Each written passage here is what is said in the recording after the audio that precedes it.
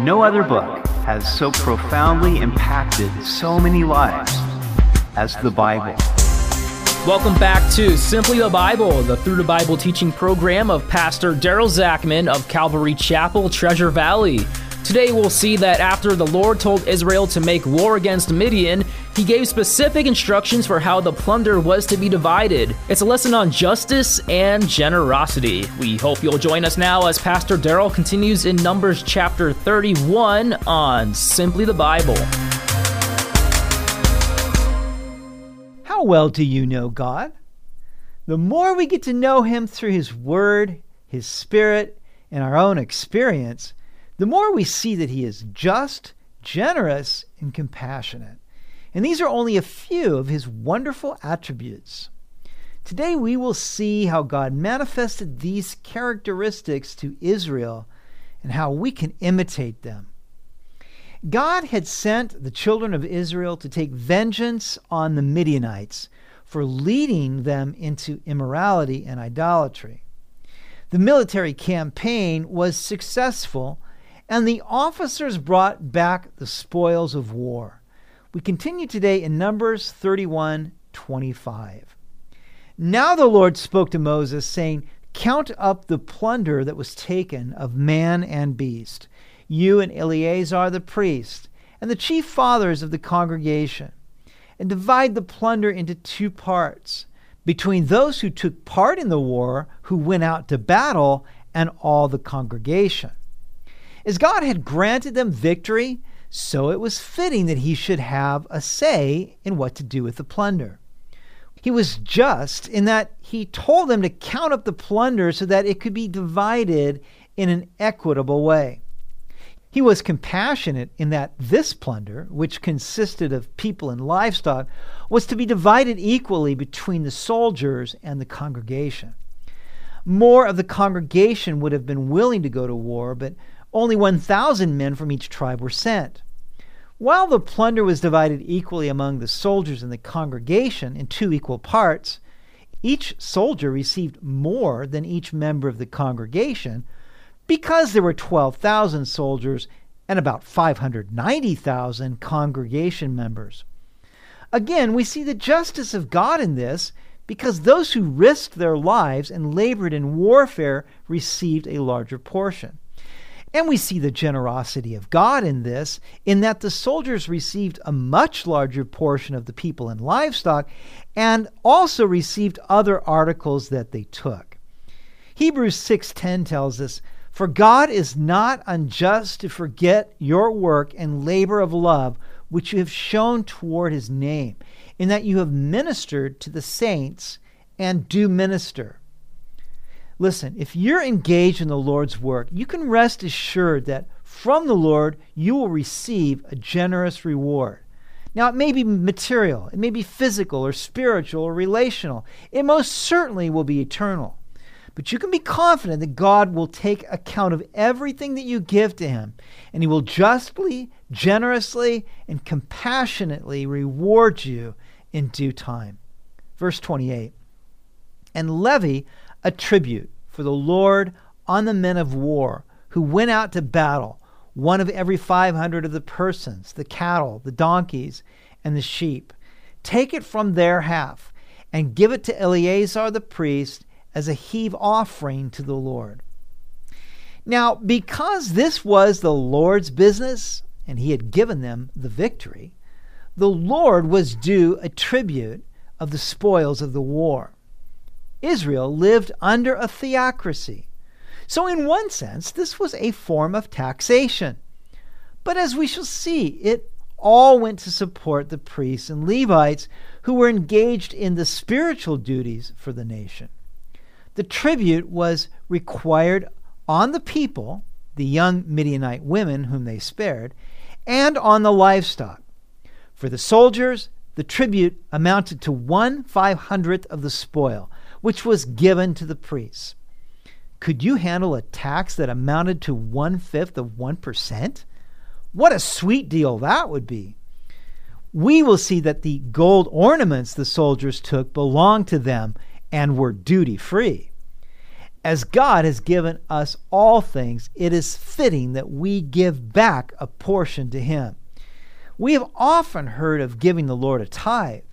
The tithe was part of the law. And under the new covenant, we're not under the law, but under grace. However, the case could also be made that tithing predated the law, because it was practiced by both Abraham and Jacob. The New Testament principle on giving is not so much what percentage we give or how much we give, but that we faithfully give as we have purposed in our own hearts. I can tell you from personal experience that my wife Cindy and I have practiced tithing to the Lord since before we were married. Yet this only serves as a baseline. We are free to give above this as the Lord lays it upon our hearts. I can also tell you that God has abundantly blessed us in every way. I don't believe it is possible to outgive God, for whatever we give to Him, He has promised to give back to us, pressed down and running over. Verse 30, and from the children of Israel's half, you shall take one of every 50, drawn from the persons, the cattle, the donkeys, and the sheep, from all the livestock, and give them to the Levites, who keep charge of the tabernacle of the Lord. So Moses and Eleazar the priest did as the Lord commanded Moses. The congregation had to pay a higher tribute of 2%. Still, what a sweet deal, considering that they remained in the camp and presumably prayed for the soldiers who were deployed. This tribute was given to the Levites who kept charge of the tabernacle. Now, was this fair? Absolutely. The soldiers who gave more in service gave less in substance, and the congregation who gave less in service gave more in substance. Verse 32. The booty remaining from the plunder which the men of war had taken was 675,000 sheep, 72,000 cattle, 61,000 donkeys, and 32,000 persons in all, of women who had not known a man intimately. All this booty would first be divided in two, with half going to the 12,000 soldiers and the other half going to the congregation. And the half, the portion for those who had gone out to war, was in number 337,500 sheep, and the Lord's tribute of the sheep was 675. The cattle were 36,000, of which the Lord's tribute was 72.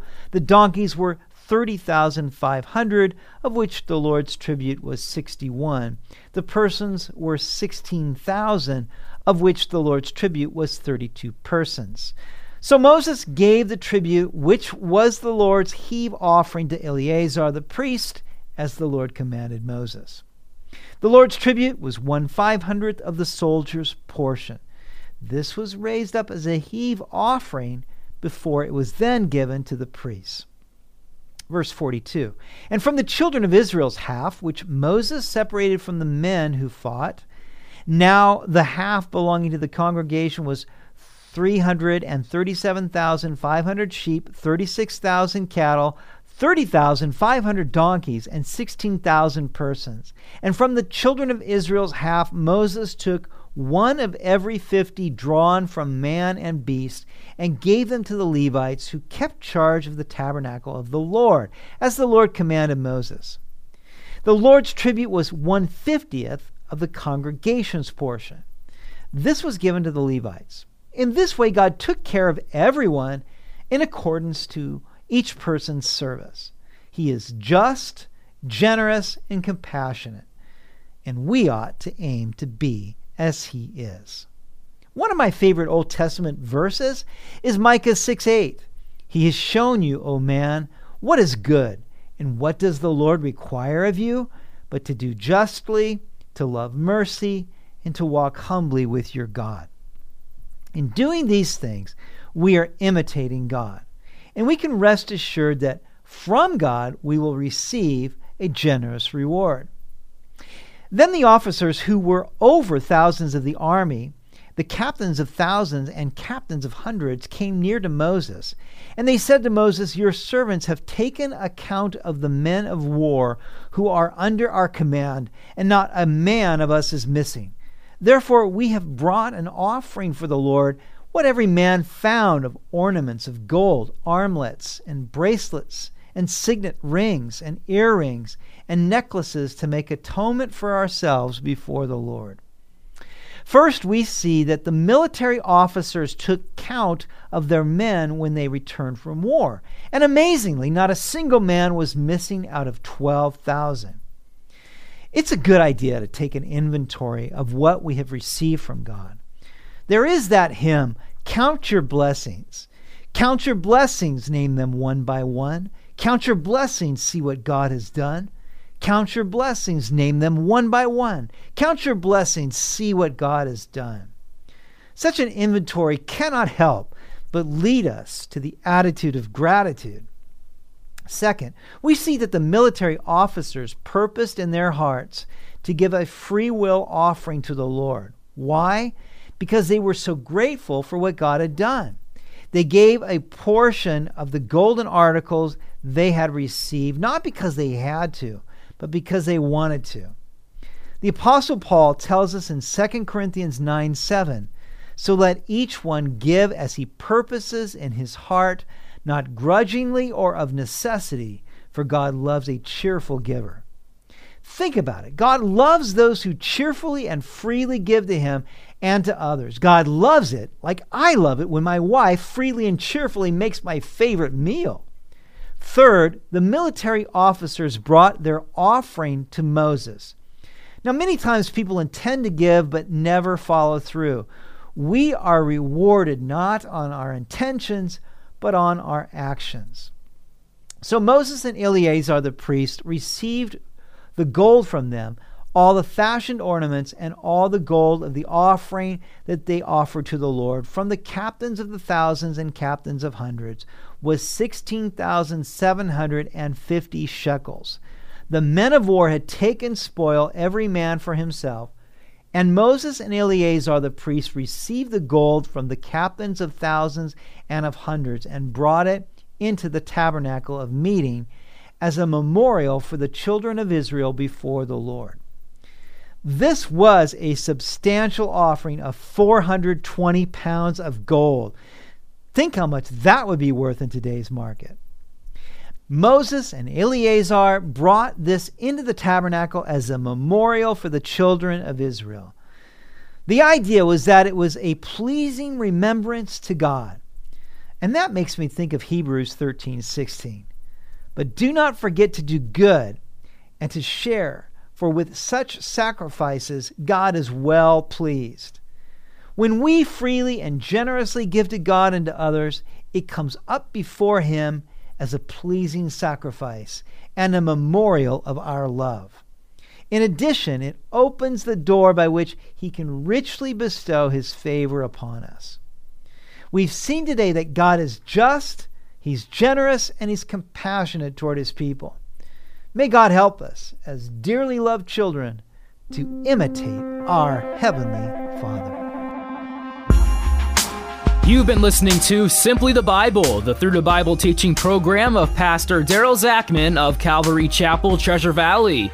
For more information about our church, please visit our website at calvarytv.org. To listen to previous episodes, go to 941thevoice.com or check out our iTunes podcast. Tomorrow we'll see how 2.5 tribes of Israel wanted to settle in the land on the east side of the Jordan River rather than crossing over with the rest of the people.